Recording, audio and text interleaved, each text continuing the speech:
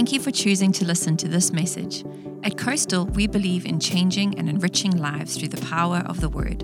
We pray that this message would be a blessing to you.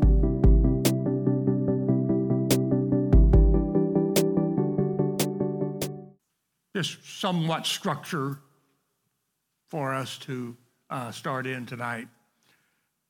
A couple of test questions for us to get started.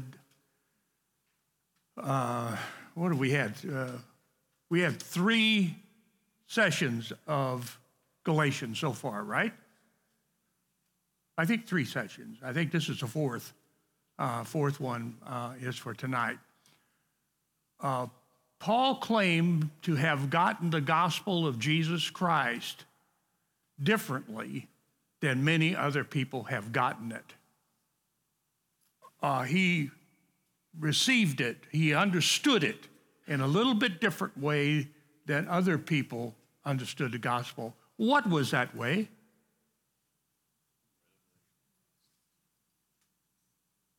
Yes? Oh, just blurt it out. Get an A on the exam. Well, go ahead there, Daryl. Yeah, I heard that a couple of other places too, and they were right too. Okay, and I'm glad you have that. Okay, because that's unique for Paul, and especially in Galatians. Why did he bring that up? Well, now I'm starting to get tough questions now. Why did he bring that up? That he received this from God? That's a tough one. I know. Okay, come on. Somebody, go ahead. Because he wasn't one of the apostles and he hadn't followed Jesus, so he wasn't taught by Jesus on the earth when Jesus was on the earth. So he had to get it from Jesus. He was commissioned by Jesus. Authenticating his apostleship. These guys are right. They're getting it up here. Okay. All right. Could you hear? No. Can you speak louder? I don't have a mic for you. To authenticate his apostleship. Yeah, and she brought up that his past, which I thought was very good, by the way, was not the same that no. His meeting of Jesus was the risen, resurrected Jesus Christ. And that's, I think, why Paul, every once in a while in his writings, he'll just say Christ. Anyway, I think that's why. That's really nice, okay? All right, we are in 6th chapter, verse 1, I think, is where we're at tonight. Oh, and we know that this is not a letter to a church. This is a letter to the region. How they got it out there, it is not all that clear. One place, you would think that it's going to be copied and then sent out later, but I don't know. And there may be like a bishop of that area that will make sure that the rest of the churches get it. I do not know how they did that. We don't have that information, at least in our text, okay? Now, we have already done the really theological lifting. We'll do some more tonight as a conclusion, as Paul concludes the letter. But so we've already done a lot of the theological, and the main battle, I think, in the letter for us to get is it is not the law that gets us saved. And you have the law over here. That'll come up again a little later. And the number one problem then, as soon as you say that to somebody, is you have some people that want to move toward what we call libertinism, okay? And Paul wanted to fight that as well, okay? So if you don't have the law to follow, and you know that you can go quite awry, thank you. If you don't have that, and then you can leak over maybe into libertinism, okay? What he's going to do is, and we can't call it law, okay? But I think we could say that he's going to make some suggestions on how you actually live your life. To take the abstract and try to make it a little more concrete for us to act upon, okay? So that's what we will, the first part of this chapter, it will be a list of things. And what are there? 1, 2, 3, 4, 5, 6, 7 things there of his suggestions, okay? Okay. Number 1 is restore the fallen. Okay, let's read it. Oh, by the way, one of our commitments, I don't know whether we're going to break it when we do Habakkuk or not, but one of our commitments in this is like we're going to read every word of the book of Galatians in our class time.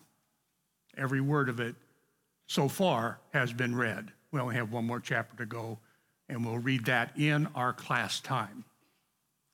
If we don't do that, we'll come back next week and do it, okay? Brothers and sisters, if someone is caught in sin, you who live by the Spirit should restore that person gently.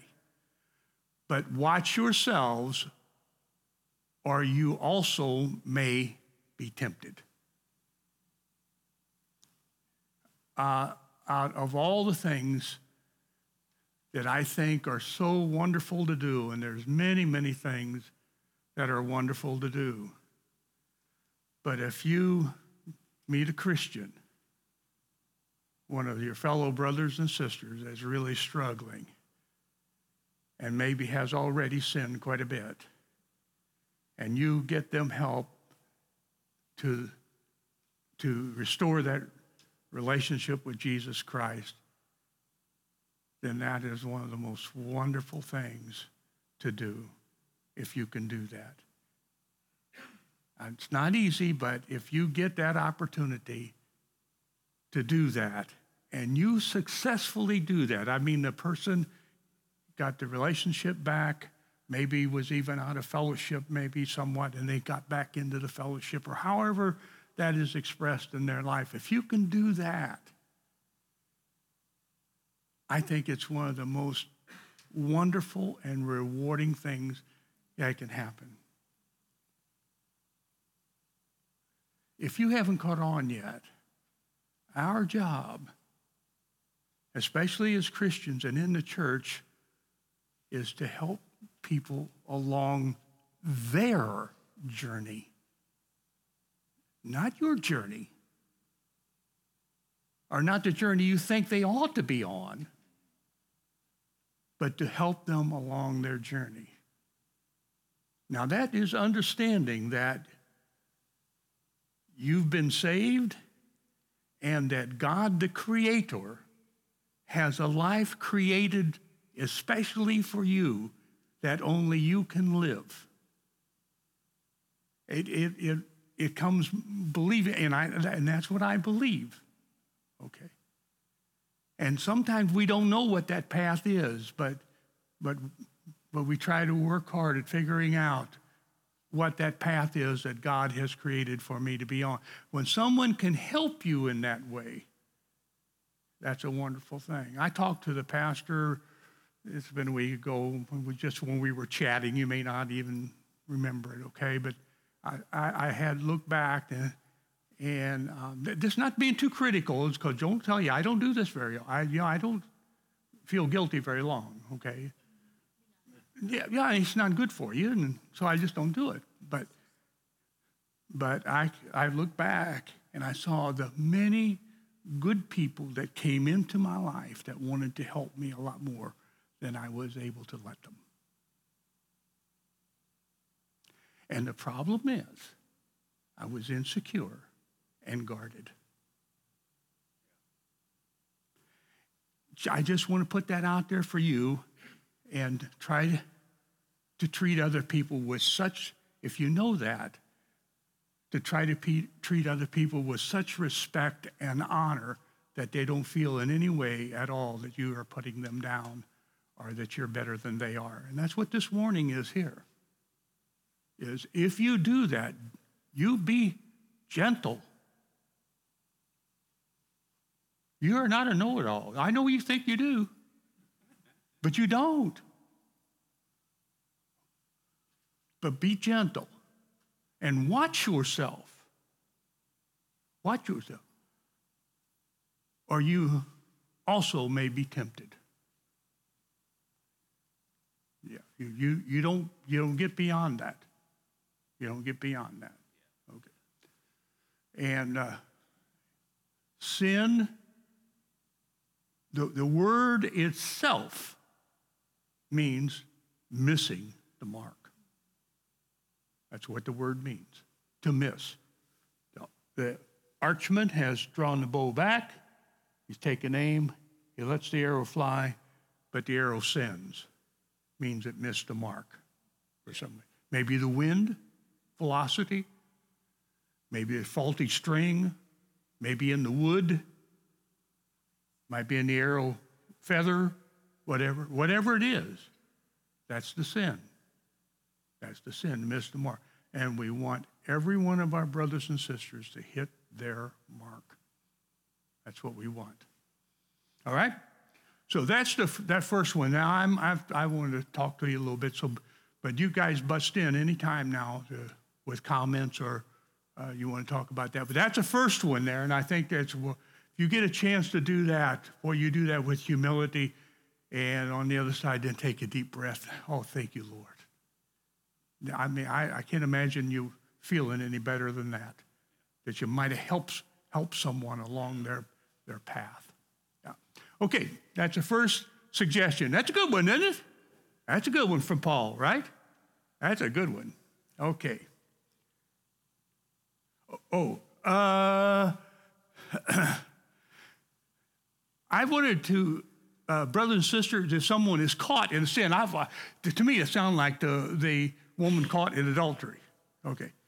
But this isn't really the same category here. This is a little bit different. This is a lapse or, a slip. This is a lapse or a slip here. It's not like intentional adultery or something like that. Okay. I mean, it could be, but not necessarily. Okay. Let's go to our next one.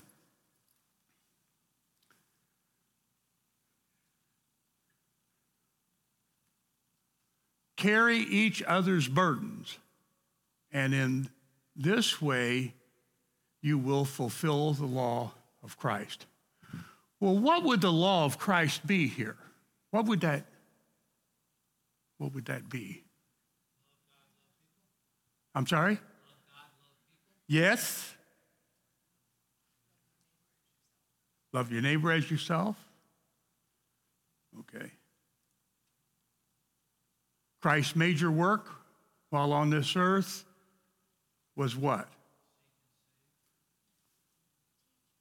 Go to the cross. Go to the cross. That's the major work. Go to the cross. Why does he go to the cross? For me. He bore my sin by going to the cross. He bore, this is the major activity of God, to bear someone else's sin. Okay, that's what Jesus does. That's what he does. Go ahead.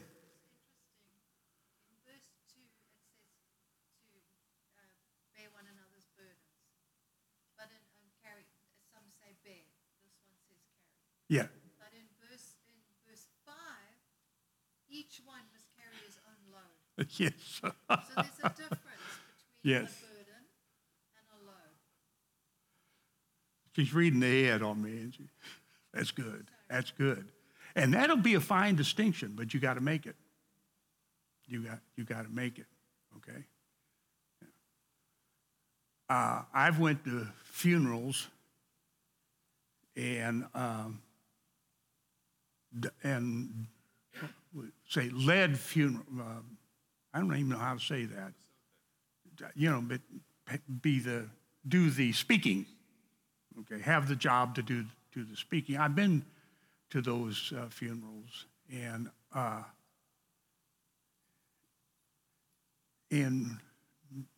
the one I'm thinking about right at Sticks was a suicide that I'm thinking about now, and the grief was just enormous.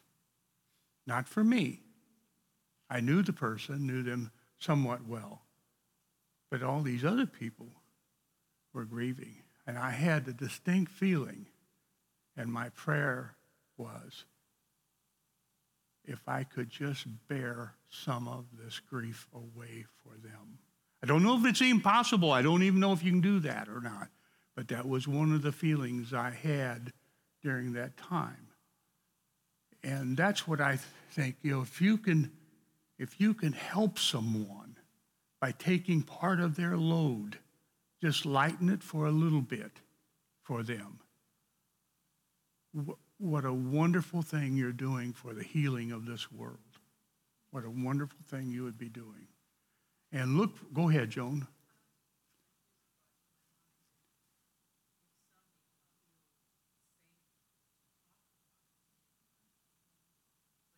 Right.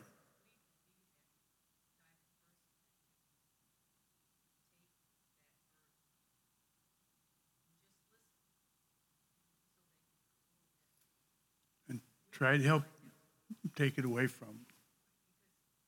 Yeah.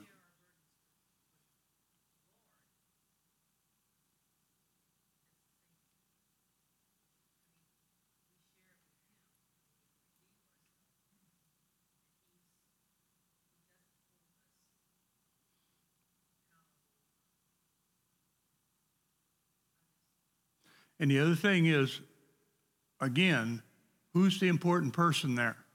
The other. The other becomes the most important person there. Can you help the other? And it'll maybe take your eyes off yourself for a minute and put them on others, especially when you try to understand them in their experience. Work on that. Barry, can I just say that? Well, sure. One of the biggest burdens people carry is the weight of their sin or the guilt of that sin, the shame of that sacrifice. That burden lifted. And he came and he literally gave me a message that carried my burden and took it away. Great. Yeah. Just understanding there. It's huge. Just understanding. So. Bear away, if you can, others' grief. All right. The next one is this, number 3. As I used the word hubris there, and that's not a word everybody uses all the time. I know that, but I really did work at trying. The one that was in another was a word that was this long, which I'd never heard before. Oh, he said, somebody go say something down here? Okay. And I've been picking, using that, where I got that word was from a book, From Good to Great. You might have heard of that book. It was used in Good to Great because one of the things that CEOs do quite frequently is when things are going good, they think things will always go good, and so they get this built in to who they are and that kind of thing, and it causes them real problems in the future, just not staying humble. Okay, but you can see it in here. If someone thinks they are something when they are not, they deceive themselves. I mean, it seems like it's so obvious you wouldn't even need to state that, but let's state it anyway, okay? You deceive yourself. You don't have to tell everybody everything. You know that? Go like this, yeah. And there's certain things you don't need to burden other people with. They don't want to hear you air your dirty underwear and laundry to them. They don't want to hear that, you know. So, but here's the thing. You should never deceive yourself. You may have to do that with other people now and again, especially like the pastor mentioned shame a while ago, that kind of thing. You may have to do that, but you should never do it to yourself. Don't fool yourself. Whatever you do, don't lie to yourself, okay? Whatever you do, don't lie to yourself. Oh, go ahead. No, just saying, Sharon just popped the head in, so go back one. Oh. But I'm just saying, Barry, that a deceived person doesn't know he's deceived, because if he knew he was deceived, then he'd be able to correct himself. A deceived person doesn't know he's deceived. Excellent. Excellent, Pastor. What I wanted to do tonight was to bring out the idea, and I wasn't sure where I wanted to bring it out, but it's you brought it up. Is that idea not to deceive yourself, because you can't get away with that. Because in the future will come what I call the correction of reality. Oh, yeah. And you don't have to worry about reality. Reality takes care of itself. That's why we call it reality. There is coming, and that's going to come up again in the future. Yeah, but I'm glad you brought that up. You might deceive yourself for a short time, but there's coming the correction of reality. Okay. I might think I'm 26 when I wake up at 5 a.m. in the morning. You know where I'm going with this. But at 9 o'clock, I realize I am not 26. I have the correction of reality now. Jerry, sometimes I'm slow to pick up on these things. Okay, all right. So you just don't want to get all puffed up and believe some of the lies you've been telling yourself. Each one should test, there's that reality, should test their own actions. Are my actions getting me where I want to go? It's a great question to ask yourself now and again. Are my actions getting me to where I want to go? Each one should test their own actions. Then they can take pride in themselves alone. You say, well, yes, they are. That's for you. You take pride in yourself then. I got that right. Without comparing themselves to someone else. For each one should carry their own load. Now let's come back. Now this is, it sounds like we're going to split hairs here is what it sounds like. But in some ways it's true. Yeah. So you can't give it to somebody else to do. Your life, you cannot give that to somebody else to do or to live for you. You have to do that yourself. And it's your burden to find out what that is between you and God. And which pastors do really well here, they talk about it's a relationship. So it's out of that relationship you find out who you are, and then you live that life. You find out where you are. Then you can take pride in yourself without comparing yourself to other people. You just don't do that. Then you become competitive. How many are competitive? That's me. Jerry's going to say it. You got to watch yourself, amen? You got to stop comparing yourself to other people. Because along with that usually becomes a green monster called envy. Well, what a nasty thing that is to have around. Oh, gosh. I was bit with that one time. for a period. Well, obviously we talk about that all the time, but I was bit with that for one time. Thank God I was running and walking with Leonard Kentz. He's still alive. And he was just a great, I could talk to him. And he could talk to me.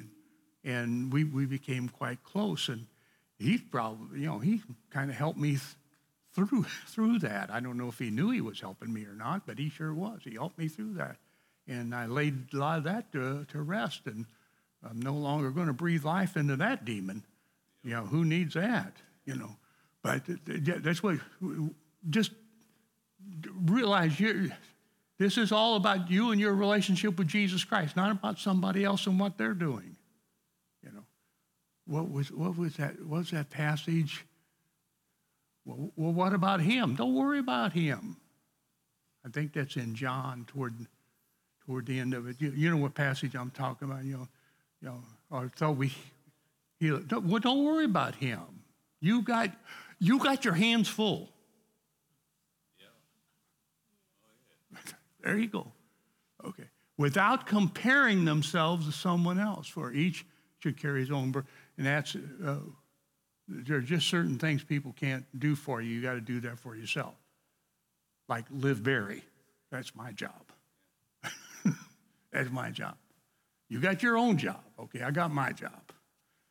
All right. Let me see. The correction of reality. Don't forget that's out there. That'll come up again later, by the way. We are special things. Our work. Okay, next one's about teachers. Nevertheless, the one who receives instruction in the word should share all good things with the instructor. Amen. What am I going to do with that? Especially on Monday morning. Any good from his sermon. He's done it, but he's going through it. on Monday morning. Oh. Monday morning.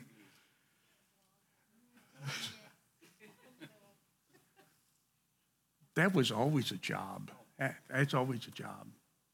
Because you get up, that old Greek story where the guy rolls a rock up the hill, great big rock up the hill, and then it rolls back down, and he's got to go down and roll it up. That's what you feel like when you're a pastor and you got to preach. Yeah. We just preach Sunday. Well, yeah, I know, but got Sunday coming. Yeah, I got Sunday coming. Sundays are coming. Yeah. When guys would ask me, I was in seminary, I was still pastoring the church, and I was considerably older than they were. So they'd always ask me, where do you get sermons at? I said, sermons are where you find them. They're just where, sometimes you get them up a tree, and sometimes you get them out of the sunshine. I don't know where they come from, but boy, they got to be there. I was really helpful one night. I was really helpful to these guys, yeah.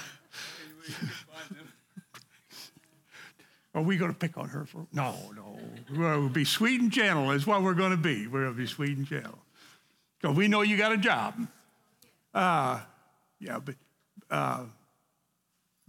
was thinking about Paul teaching here at Antioch is really what I don't know what he exactly all he had in mind here, but I was thinking about him teaching Antioch because he was a perfect fit for that place. And he taught there for quite some time. And I always thought that's where he was.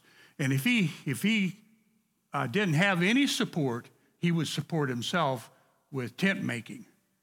But as soon as he could quit that, he would quit that and spend full time. So, okay. All right. Oh yeah, not a criticism, but an understanding of this is we're talking about early on in church history, you already had some way in which to take care of the teachers. That's important here, okay? It's not something that just blatant here, but this is early in church history. You already got a way to support pastors and teachers, and that it is expected to do so, okay? And verse 6, 7, and 8, now we're talking about don't deceive yourself. Do not be deceived. God cannot be mocked. A man reaps what he sows. Whether he sows to please their flesh, or from the flesh will reap, however, whoever sows to please the flesh, from the flesh will reap destruction. Whoever sows to please the Spirit, from the Spirit will reap eternal life. And there are just certain things you can't change in the world, okay? If you have wheat and you put this in the ground, if it comes up, it's going to be wheat. It's not going to be barley. It's not going to be rice. It will be wheat. Because you reap what you sow. That's a guarantee, right? Jesus understood this. He understood this clearly. When the devil told him, oh, if you jump off the temple, don't worry about it. God will protect you. And Jesus thinking, well, no, there's gravity. And God will probably not turn off gravity for me. So gravity will cause you problems. If you don't work with it, it'll cause you problems. Okay. There are just certain things that are built into reality. There are certain things that cannot be bent, certain things that can be bent, but certain things that can't be bent. Okay? And you just got, and Paul knew this, okay? Now, don't deceive yourself, think you can. That will get you into trouble. Again, the correction of reality. So here's how I try to do this. I can be such a smart aleck about things. At least that's what my wife tells me. So, so I got to be nice. I really do. I work at being nice. Okay. And so a person tells you this long and drawn out story here, and it's a little on the goofy side, and so you say, well, what do you say? You know, that's the first thing. Well, what do you say about that? You know, how's that working out for you? How's that working out for you? When you start taking into account, how's it working out? Where is this taking me? What is this doing to me? And you deal with the correction of reality. That's what you want to do. Deal with the correction of reality. Okay. That's 7 and 8. Okay, verse 9. Let us not become weary in doing good, for at the proper time we will reap a harvest if we do not give up. Now, I don't know how they even know this, okay, but they say that the person that doesn't reach their goal generally stops just before they would have realized it. Generally stop. If they don't reach their goal, they generally stop just prior. It's just around the corner from them when they stop. So try not to quit doing good, thinking that it does you no good to do good. Can you get that? Yeah. Because at the proper time, we will reap a harvest if we do not give up. And the real key there is the proper time. Because very often we have a different kind of time schedule than God has. And so because it doesn't meet our particular criteria for the time, that's me. You know, I get impatient and I get the spitting and the sputtering around and that kind of thing. And it's just, And I never find myself being right when I do that. You ever get that? You kind of get indignant, and you think you know the timing of things ought to be this way, and and I rarely am right when I do that. Rarely, because God's timing is perfect and mine is not. Okay, and sometimes you need to wait on Him. Yes.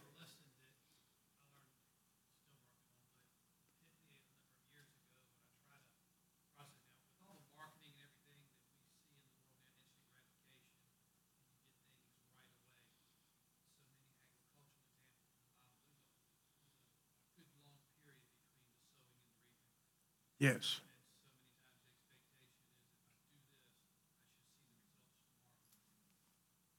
Yeah.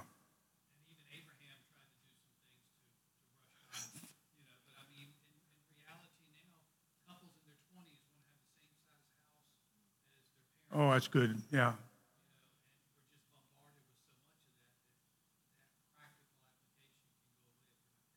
Yeah.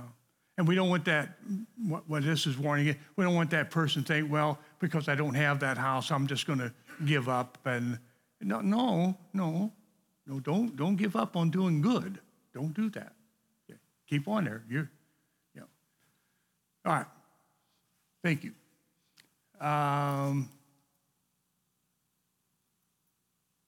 Verse 10, and I got to start with your family on verse 10. Therefore, as we have opportunity, let us do good to all people, especially to those who belong to the family of believers. Let us do good. So start at home. Maybe for some people, that's the hardest place to start is at home. Okay, but that's where to start. Okay. One of the things that really changed my approach to my home was to think of myself as a husband, to start thinking of yourself as a husband. And the root of that word is what? Husbandry. And husbandry has to do with animals. What? Yeah. Or gardening. Yeah, that's another. Yes, but you're doing it for a reason. Well, go ahead. Oh, I thought you were going to say you're doing it for a reason. So, yeah, and so I started thinking of myself as a husband. My job then was to get this group of animals across the finish line. Okay. So I'm not complaining that they are who they are. My job is, regardless of who they are, is to get them from one place to another or whatever. Okay. That's my job. Whether I like it or not, that's my job. And of course you get started doing things and you get to where you like it. And so I like thinking of myself that way rather than a dictator who says this, you all do this and I'll do that, and that's that's the way you act. By the way, you have to be here at 6:30 and those kinds of, no, you don't do that. You got to help them do that. You got to help them do that. Well, you're not here at 6:30. Why aren't you here at 6:30? Can I help you with that? And so you can get there on time, whether they go into school or whatever they're about, or even just practicing, trying to get fit for athletics. But that's what you do. But it helped me to start thinking of myself more in the sense of a husband. And of course, women are nurturers by nature, just by nature. They want to nurture things and help them along. So now that, go ahead.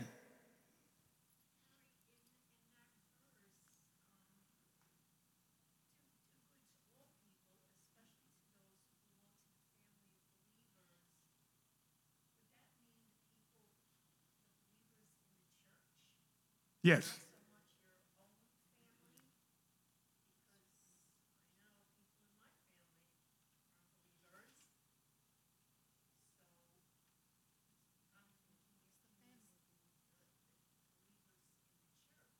Yes. That's that. He says to all people, that means everything. And then, Yeah, but start at home, and then you go out from there.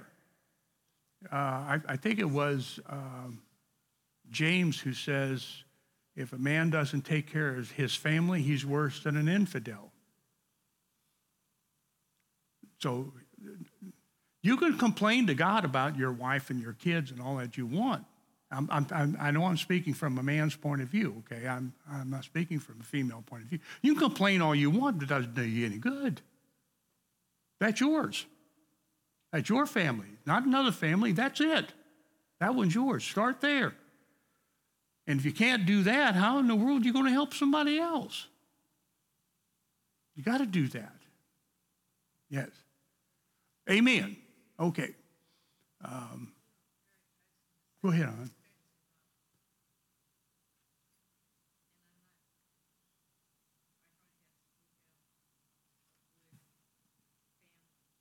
Oh, man. I haven't been in a lot of churches, okay, because I pastored 2 churches about roughly 20 years each. So I really have not been in a lot of churches, okay.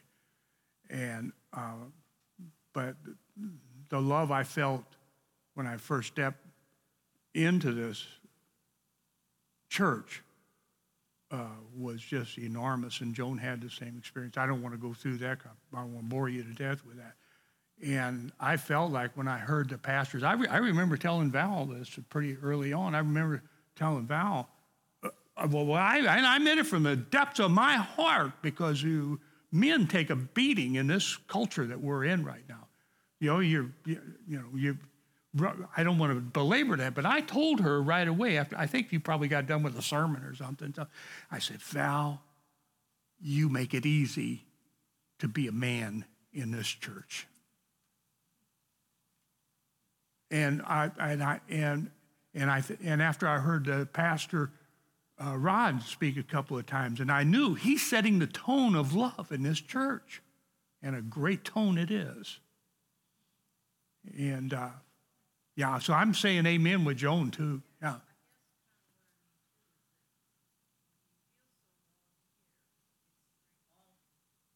Amen.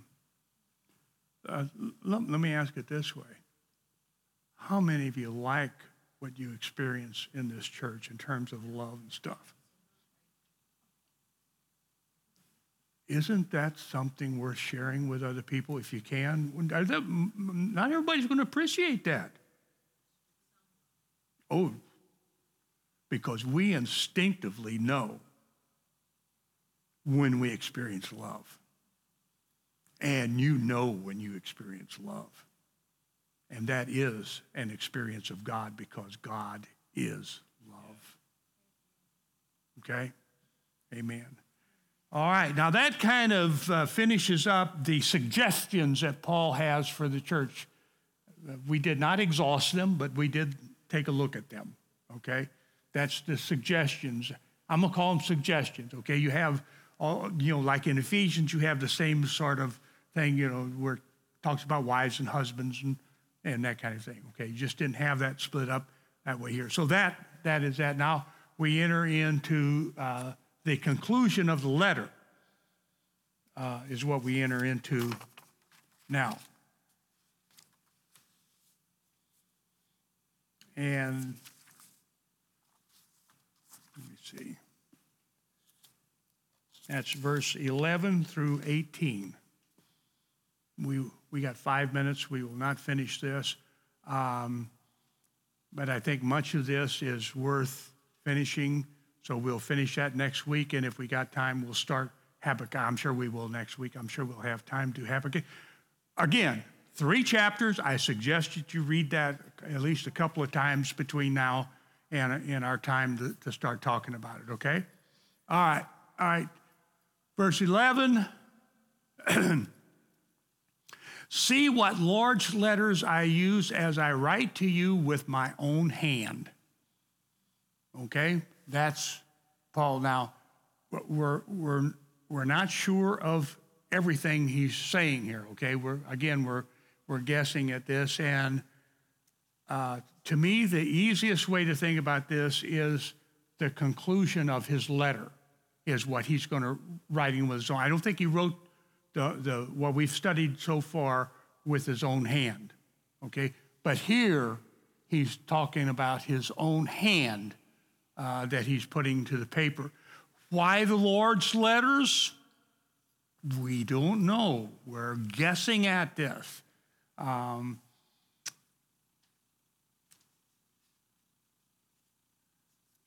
paragraph, okay. It might be that Paul was not used to using a pen because he usually dictates his letters. I don't know if you're aware of that. He usually dictates his letters. And that was, I think, his argument to get Onesimus, okay, is because Onesimus could write this down as he talked, okay? But he might not be used to the pen and paper. Somebody else might do that. But now that he's got to write, he's doing this clumsy and big letters. I don't know why I always think about he's having to write his name in crayon. So I don't know what he's doing here. It could be that Paul's eyes were weakened. Yeah, that I think is one of the more common ones, okay. Barclay, again, goes back to the malaria where he's got a blinding headache, maybe, here, where the headache is interfering with his sight, something like a migraine, but he thinks it probably comes from malaria, that Paul had bouts with malaria. But any reason, the last part of this, and one of the suggestions, which I actually like too, is that Paul is so passionate about the message he has to get across to these churches that he takes it in hand and does it himself. Okay? So the rest of this paragraph will be in Paul's own hand as he writes it. Boy, wouldn't it be stupendous if we had a copy of that? That would be just stupendous, I think, to see the difference in the writing of the first part and then the last paragraph, and just to know that the difference was Paul's hand. I don't know why that would make a lot of difference to me. I'm not sure. Okay. But, all right. Those who want to impress people by means of the flesh are trying to compel you to be circumcised. See, he's going back to that same argument. He's going to make it again. He thinks this is so important. Okay. And these people are trying to impress people by means of the flesh. The only reason they do this is to avoid being persecuted for the cross of Christ. So the atmosphere is that if you're a Jew and you add the law to Jesus, that's fine. You just can't not add the law, then you'll be persecuted. Are you get that? Okay. Okay. It's not Jesus plus. That's the main thing to get out of this. Okay. But Paul is so passionate about this that he's doing this in his own hand. Not even those who are circumcised keep the law. He said, they don't even do it. They can't do it, okay? Yet they want you to be circumcised that they may boast about your circumcision in the flesh. And It means that they're accumulating disciples like scalps on their belt. And so they come in on Monday morning after Sunday and discuss how many scalps they put on that weekend on their belt, okay? We will come back to this, all right? We're done for tonight. You good? We've had some suggestions. Try to let them soak in, okay? Maria, you're the official counter here. What's our time here? Yes! Yes! Okay. It's good to be on. I was late this week to a meeting, and I just. Oh, no, Barry. You're exactly right, Pastor. It was. And then you got to go in late. Everybody looks, let's see. Okay, let's pray together and thank God. Lord, we thank you for your word. We thank you for Paul. And we do want some of his inspiration to rub off on us. We want to hear from him. And Lord, we give you thanks for him and all that he's done for us in the past. But we thank you most of all for Jesus, who died that we might have life and have it more abundantly. And we pray this in his name. Amen. Amen.